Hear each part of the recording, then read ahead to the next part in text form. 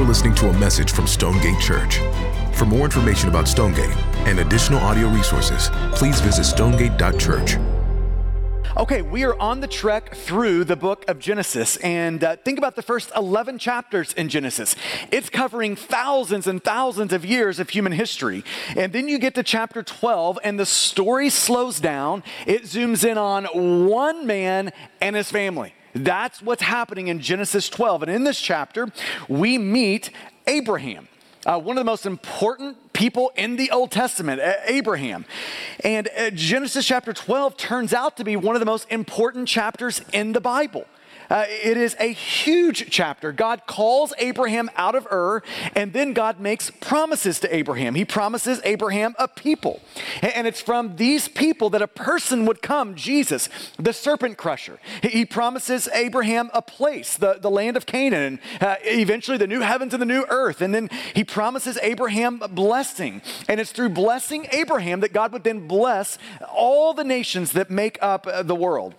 And it's these promises, a place, a people, and a blessing that really carry the whole story of the Bible. The rest of the Bible is God coming through on these promises. That's the story from Genesis 12 to the end of Revelation is about these promises. And when you get to Genesis 12, everything is great. Abraham has responded to God. He's come out of Ur. He's in the promised land. Everything is great for Abraham until the promise meets its first problem. This is the text that Jimmy covered last week. The promise meets this problem, famine.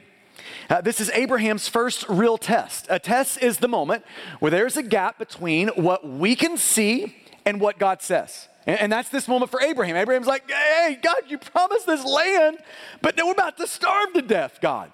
So famine is the problem. It provided the gap between what Abraham could see and what God says. And Abraham totally fails the test.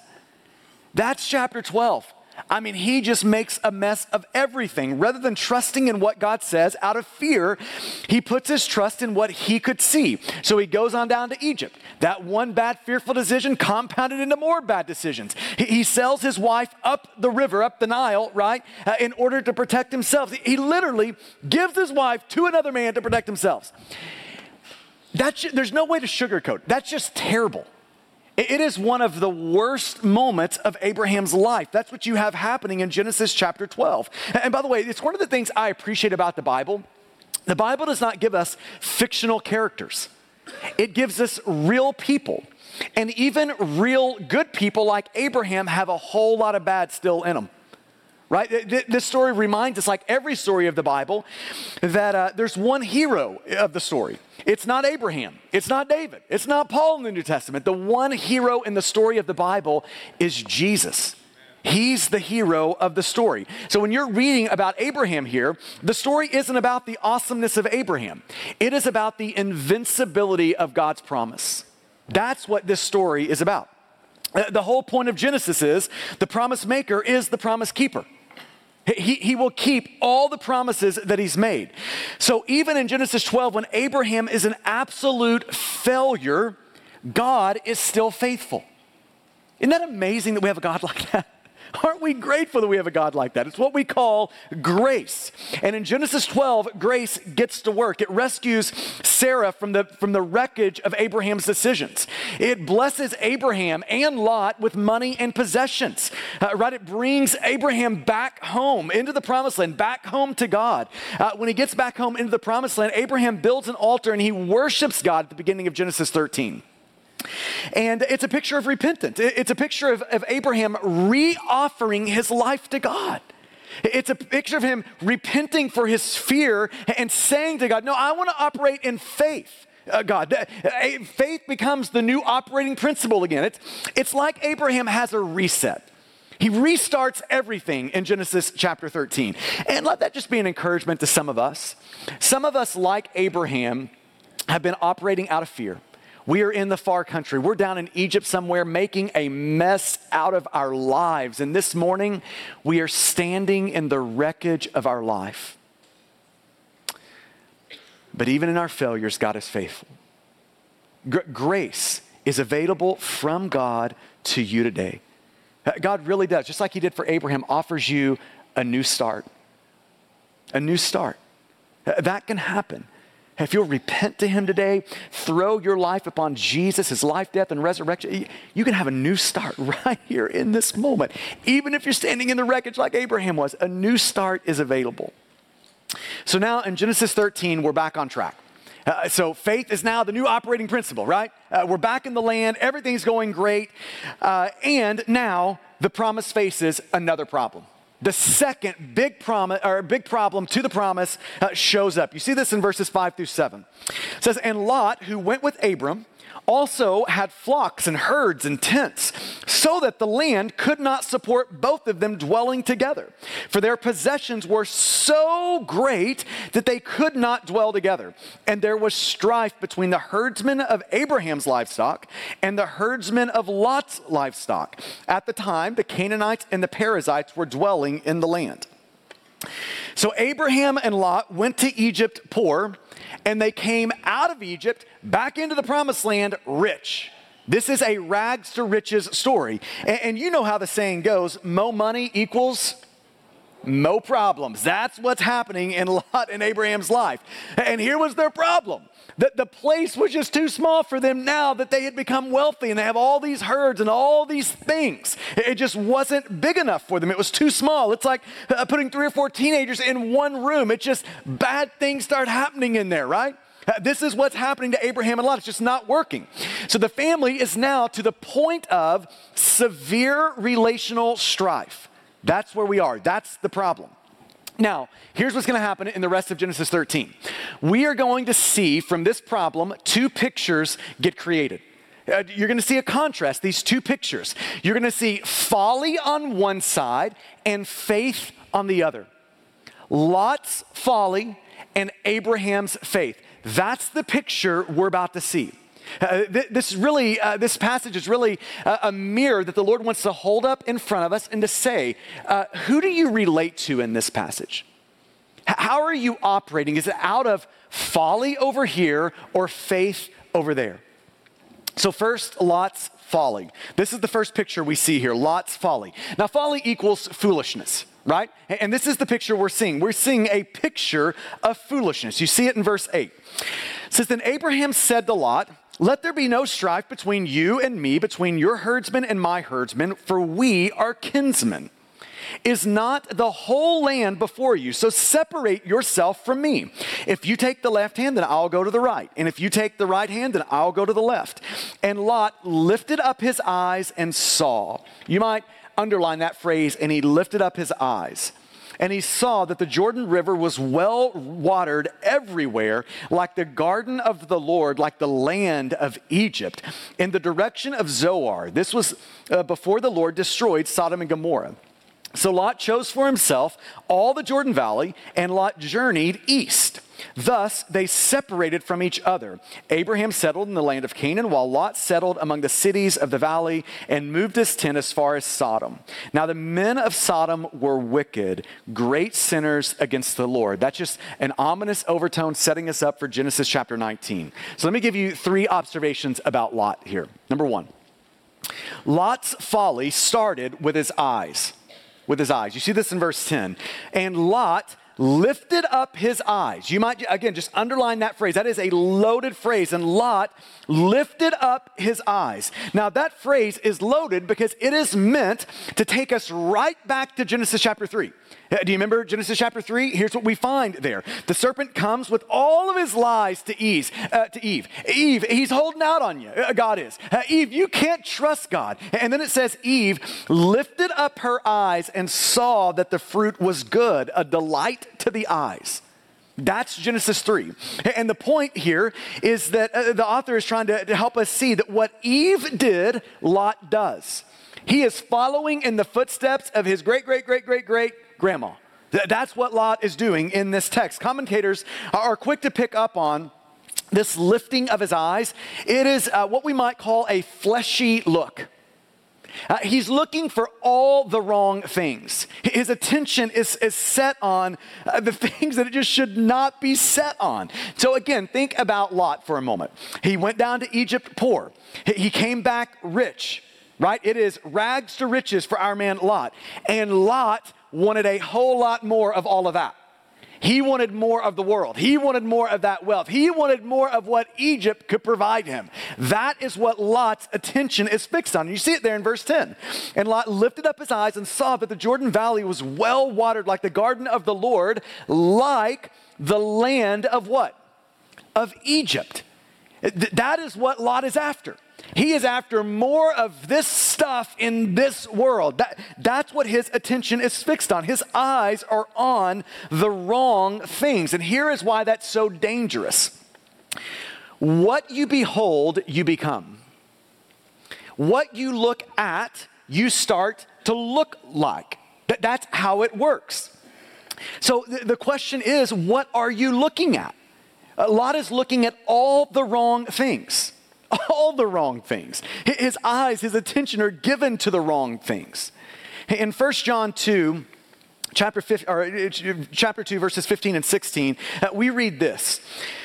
John says, do not love the world or the things in the world. If anyone loves the world, the love of the Father is not in him. And this is what Lot is doing. The reason his eyes are set on the world, wealth, what this world he can get out of this world, is because he loves the world. That John goes on to say, for all that is in the world, the desires of the flesh and the desires of the eyes and the pride of life is not from the Father, but it is from the world. His attention, his eyes are set on the world. This is where his foolishness started. Just his attention. What he's given his heart to, his love to, his loyalty to, it's just the wrong thing. And this gives us a moment to ask, what is our attention on? What are we looking at, longing for, wanting, desiring? What is it that we're after in life? Is it set on this world? Just a little more wealth? Like Lot, do we just want a lot more of what this world can give us?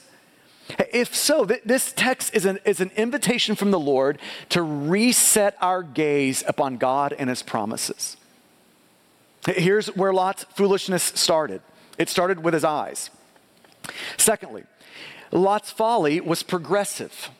His foolishness was progressive. He didn't just wake up one day foolish. It was a long, slow journey toward foolishness. And this is how sin works. Sin works like the tide, not a tidal wave. It is slow, a small step after one small step. That's how it works. And by the way, this is why the hundreds, if not thousands of decisions you make every day are so important. These small, little, mundane decisions are either moving you toward Jesus and a person with godly character, or they're moving you away from Jesus and a person of really ungodly character. All of your little, small decisions in your life are doing that. Do you keep your word in this moment? Do you force your way into this moment? Do you lie to cover this little? It's all shaping you. Godliness, or it's shaping you to ungodliness, toward Jesus, away from Jesus. All of our little small decisions are doing that. This is the way that sin works, and this was true of Lot. In verse 10 of chapter 12, he's in the mid-Jordan Valley. Then he moves to Zoar. Then in verse 12, he's down at Sodom's door. We know that's not a good place for him to be, right? This is bad news. He's at Sodom's door by the time you get to verse 12. Then when you skip forward to Genesis chapter 14, verse 12, he's in Sodom, right? He's now living in the city. He's in Sodom. And then you get to chapter 19, verse 1. This is 25 years later. He is now at the city gates. In other words, he is in city leadership. The people of Sodom are now his people. He has become one of them. That is the progression of Lot's life. And this is how sin works. It's progressive. It's slow. It's methodical. I grew up wrestling. It was just kind of the thing my family did. And I kind of have this joke that I'm like, man, I came out of the womb and I slid straight into spandex, into a singlet. It's just kind of the life I grew up in. It's all my brothers did. It's just like the thing we had going on. And when I was in the 8th grade, our team, junior high team, went to an overnight tournament, which meant it was going to be me and 3 other 8th grade boys in a hotel room. What could go wrong? So here is what happens when you get, you start living in a hotel room with a few other 8th grade boys. You start learning some of life's lessons and some of its primary rules really fast. And here is what I learned. The number one rule of life in that hotel room with 3 other 8th grade boys, the number one rule, this is the rule you cannot break. It's the unbreakable rule.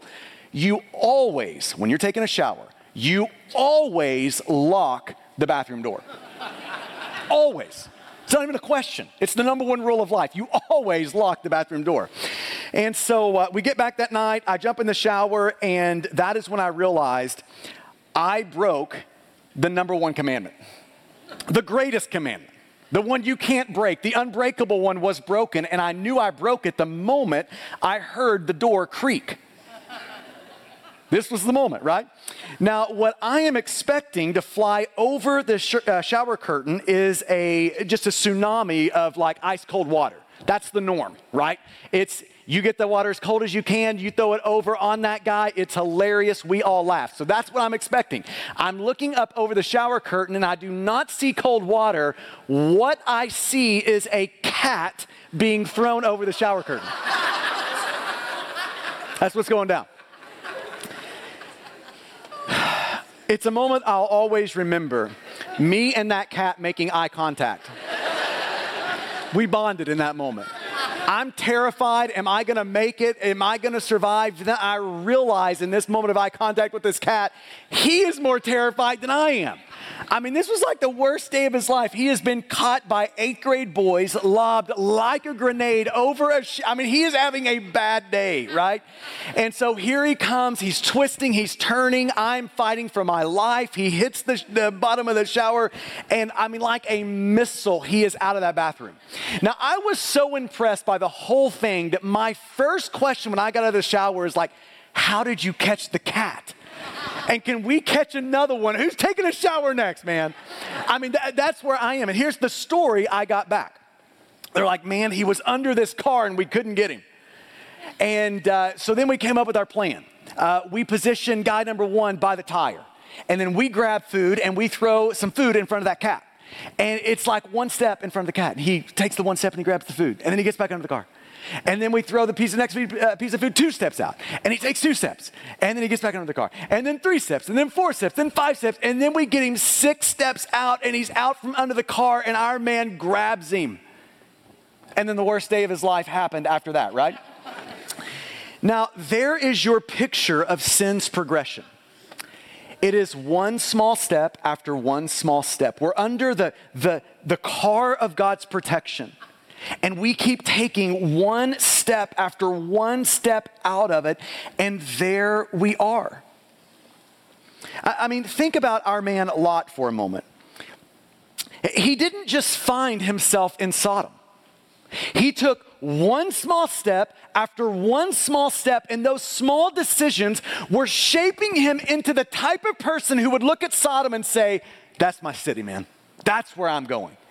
We don't just find ourselves in an adulterous affair. It's one small decision, thousands of them. One small little decision, and it's making us into the person who will say yes to this affair. That's how sin works. Right now, all of these small decisions are making you into the person who will say yes to God, be loyal to God, that he can count on, you'll be trustworthy to him, or it's making you into the person who will wreck your life. Friend, this text is meant to be that mirror in front of you to ask the question, are you making all of these small decisions that will lead, just like for Lot, in ruin? That will lead you to wreckage? Or are you making all these small little, godliness is also progressive. Are you making all these small decisions that are leading you to godliness? Friend, if you are making decisions right now that are leading you away from God and toward Sodom, friend, this is your invitation from the Lord to stop that, to come back home to him, to repent, to throw your life again upon the life, death, and resurrection of Jesus. His folly was progressive. And thirdly, Lot's folly was shown in his prayerlessness. You will either make decisions by instinct or by inquiry. Those are your 2 options. you're going to make decisions one of these two ways. Instinct decision making is decision making by what you can see. Right? So it's life comes at you, and you're making decisions based on your wisdom, your experiences, your resources by what you can see. That's instinct decision making. Inquiry decision making is decision making by what God says. God, what do you want in this moment? And I don't care if I can see it or not, God, that's what I'm going to do. Those are your two options. It's instinct or inquiry. Now, Lot is the poster child for instinct decision making. He is making decisions in this text by what he can see, not by what God says. Do you notice that there's no moment in here where Lot's like, you know what I'm going to do? I'm going to stop and I'm going to ask the Lord for what he would want. You don't see that show up. It's all instinct. It's, oh, that land looks good, let's do that. Oh, it looks like I could probably get wealthy over there, let's do that. If I took that job in that place, I'm gonna get a raise and it's gonna be awesome, so let's just do that. If I make this decision, we move over there, let's just do that. That's his decision making. It's all instinct. There's not a moment where he says, God, is this what you want? And instinct decision making will lead you, just like it did Lot, to ruin, to wreckage. The opposite of that is decision-making by inquiry. Jesus, what do you want? What do you want in this moment? Now, gosh, I just feel such an angstiness in this moment because I think almost all of us, if we'll look at our life, make our decisions by instinct. Just look at the last 2 weeks, 3 weeks, 4. I've felt so convicted by the Lord in this, that we make our decisions by instinct. Oh, here's life, it's coming at me, and just wisdom and experience, and we'll find a way through it and make something happen. Rather than saying, God, what is it that you would want in this moment? God, I don't want to move into this moment, make this decision without you. This would just be a healthy practice for all of us, for us to build road bumps, speed bumps into our life and into our decision making. Before we make a decision on anything, the speed bump hits and we're just reminded, oh, before I do anything, I'm going to ask the Lord, what do you want? God, will you speak into this? God, will you lead me? Will you show me? If there's something I'm missing, God, would you help me? God, I want to listen and obey you in this morning. What would you want? Just creating the speed bump in our life. And every decision, we're just not going to make decisions by instinct. So every decision, we hit the speed bump.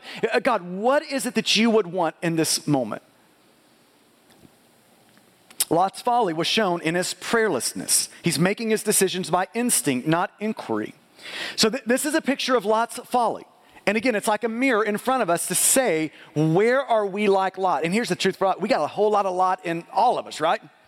Yeah, you do, I do, we can see ourselves in this picture. And anywhere we can see ourselves in Lot, Jesus is just inviting us. Would you come back home to me? Yeah, stop going down the road of foolishness and let's get back on this road, what we would call the road of faith. Here's our man Abraham. Abram is a picture of faith. That's our second picture, Abram's faith. Abram is learning to live by faith. You remember he started out with a weak faith, then through testing, it took the journey up to a growing faith. And then through more testing, that growing faith turned into a great faith. And his journey is our journey. This is what the Lord is doing in your life right now. He is making you into a person of great faith. That's the journey you're on. We're all on if we're sons and daughters of God. And God does that by testing. By putting a gap between what we can see and what he says, and then asking us, will you trust me? Will you lean into this? Will you follow me in this? Will you grow in faith with me in this? Would you trust me in this moment? This is how we grow in our faith. And in this moment of testing, our man Abraham aces the test. I mean, he blows this one out of the water. Let me just show you a couple of things that faith does in his life and in our life. First, here's what we see happening. Faith makes us peacemakers. It makes us peacemakers. One of the things you're going to see throughout Genesis is that trouble is just all up and in the home front. I mean, these families are an absolute mess. And I hope that's some encouragement to you. If you're looking at your family and you're like, gosh, that is a train wreck. If that's what you say when you look at your family, you ought to be able to look at Abraham and his family and think, they're a train wreck. And if God can use that train wreck and redeem that train wreck, he can probably use and redeem our train wreck, right? So just let that be some encouragement for you. Abraham's family on the home front, it is a disaster. And this is one of the first problems we see showing up in Abraham's family. Abraham's people are fighting with Lot's people. And that fighting is on the verge of serious relational strife.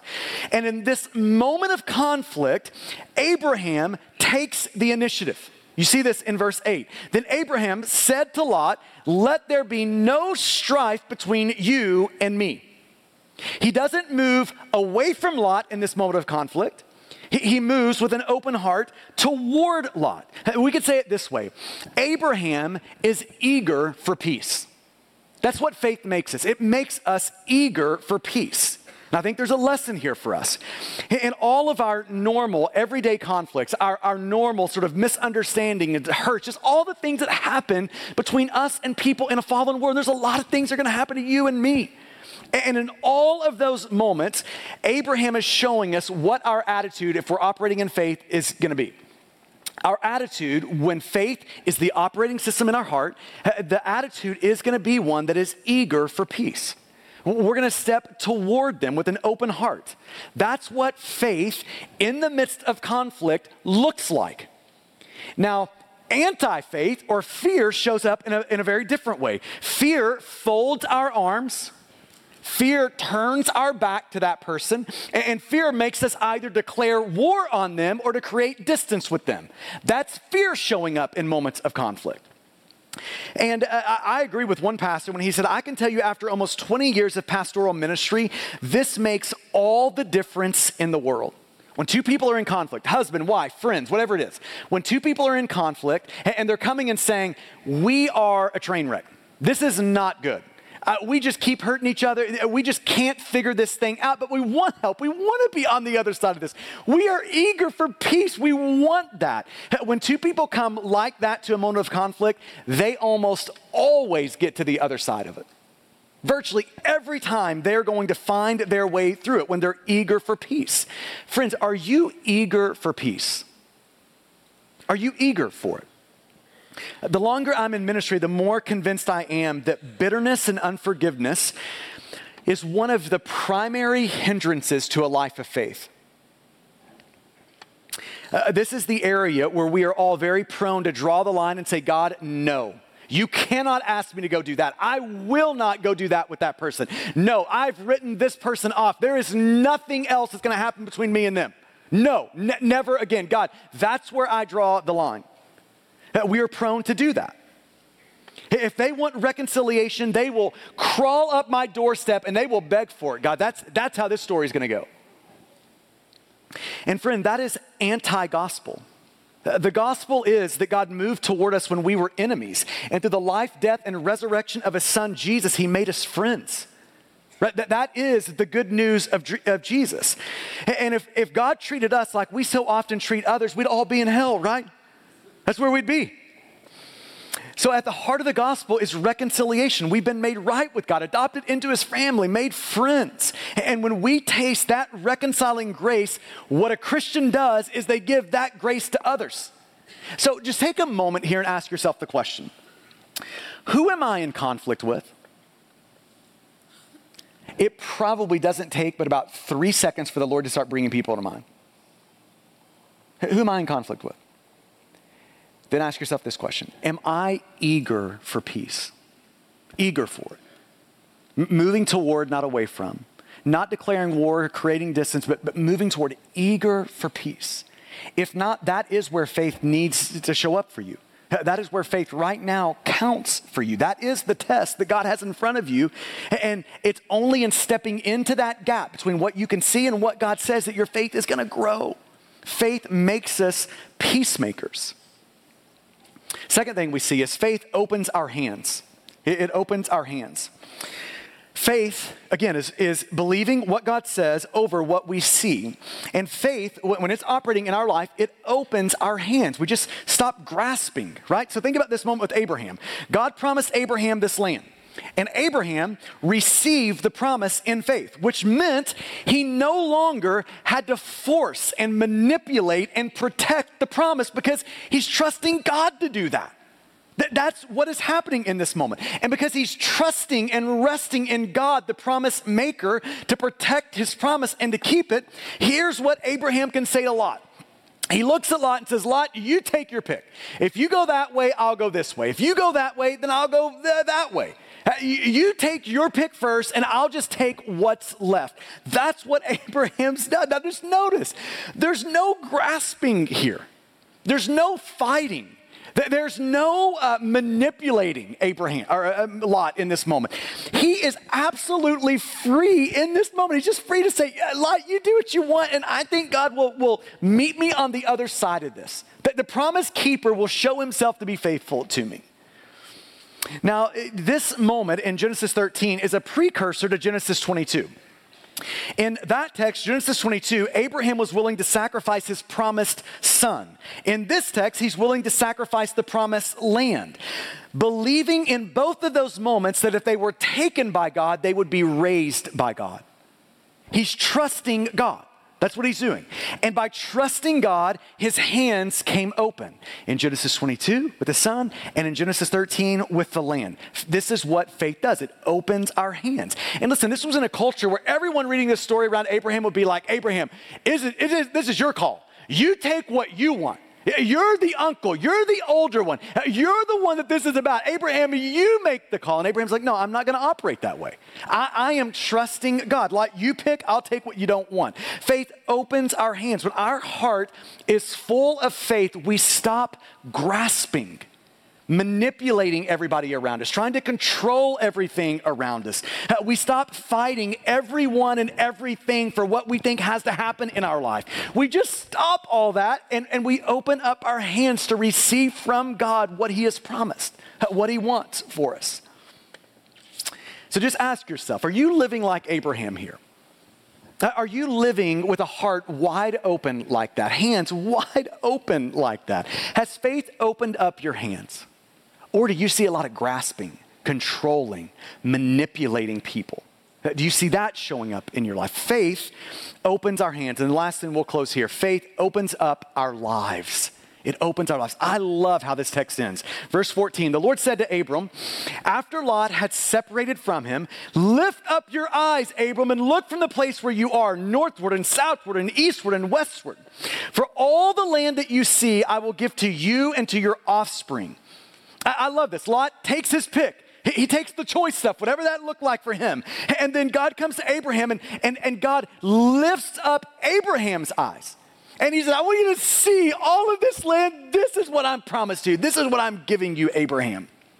And then God doubles down on his promise. Verse 16, I will make your offspring as the dust of the earth, so that if one can count the dust of the earth, your offspring can also be counted. Dust. The point is, no one can count dust, and no one will be able to count your offspring, Abraham. That's how many are coming for you. And then he goes on, verse 17, arise and walk through the length and the breadth of the land, for I will give it to you. It's like a good real estate agent. God comes to Abraham and says, let's go do a tour, Abraham. I want you to see all that I've promised to you. And by making that tour of the land, that is Abraham's way of staking his life on the promise, saying, I believe this is going to be true, oh God. That's what we see happening here for Abraham. And then you get to verse 18. So Abram moved his tent and came and settled by the oaks of Mamre, which are at Hebron. And there he built an altar to the Lord. Chapter 13 starts with worship, this fresh start, and it ends with worship. Him praising God at the end of this text. Now this text is showing us the two ways to live. There's only two ways that you're going to live. Here are the two ways. Number one, you're going to trust yourself to make something of your life. You're going to trust you to do that. God, I'm going to trust me to make something of my life. That's way number one. You trust yourself to make something of your life. So you're going to find yourself forcing, manipulating, controlling everything to try to make something of your life. Here's option two. You can trust God to make something of your life. But you're going to trust one of these two, you or God, to make something of your life. Those are the only two ways to live. And if you trust you to make something of your life, here's the sadness of it. Your life will be as big as you can make it. It's going to be that big. But if you trust God to make something of your life, it will be as big as God can make it. Does that not sound a lot better? It's going to be as big as you can make it or as big as God can make it. Those are the two options. You manipulate and you get what you can do. You trust God for miracles, you get what God can do. Those are the two options of your life. Now, I don't know about you, but I don't want to shrink my life down to what I can do. I don't want that. I want my life to grow and to become as big as what God can do. Amen? And that's what this text is inviting us into. The life of Abraham. Here's what Abraham did. He received from God a huge life. And this text is Jesus looking at you and I, and the risen Jesus. He's just inviting us to do what Abraham did. To open up our hands and to receive from God a huge life. A life that's as big as only God could make it. So would you bow with me? I want to give you just a moment to allow the Lord to press down into you what He'd have for you today. What a beautiful text. So ask the Holy Spirit, show me what that one thing is that you want me to hear. Those two things are that you want me to hear.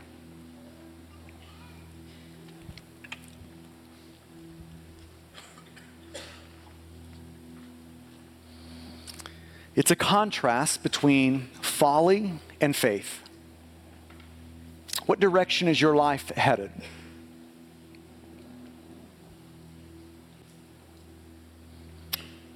Where does faith count right now in your life? And friends, for some of us, like where it counts is today is that big decision day where we throw our lives upon Jesus, asking Him to save us and rescue us. So maybe that's where it needs to count for you today. Taking that decisive step toward Him. Maybe it's in that relational conflict. Maybe it's opening up your hands and being generous with all that you have.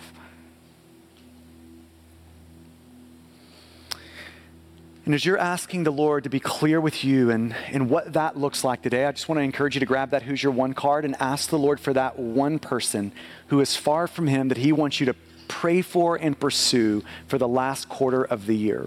And then you can see the two sides of that card. One side is for you. You can tear the card in half after you fill it out. It goes in your Bible as a bookmark to remind you to pray for that person every time you open your Bible. The other copy comes up here in one of the baskets. And this is a way as you put that card in the basket to say, God, this person is your person. God, would you rescue them? Would you save them? And God, I'm committing to praying for and pursuing them. So as you're ready today, you can put those cards in the basket. So Father, come now and meet with us. And it's in your good name that we ask it. Amen.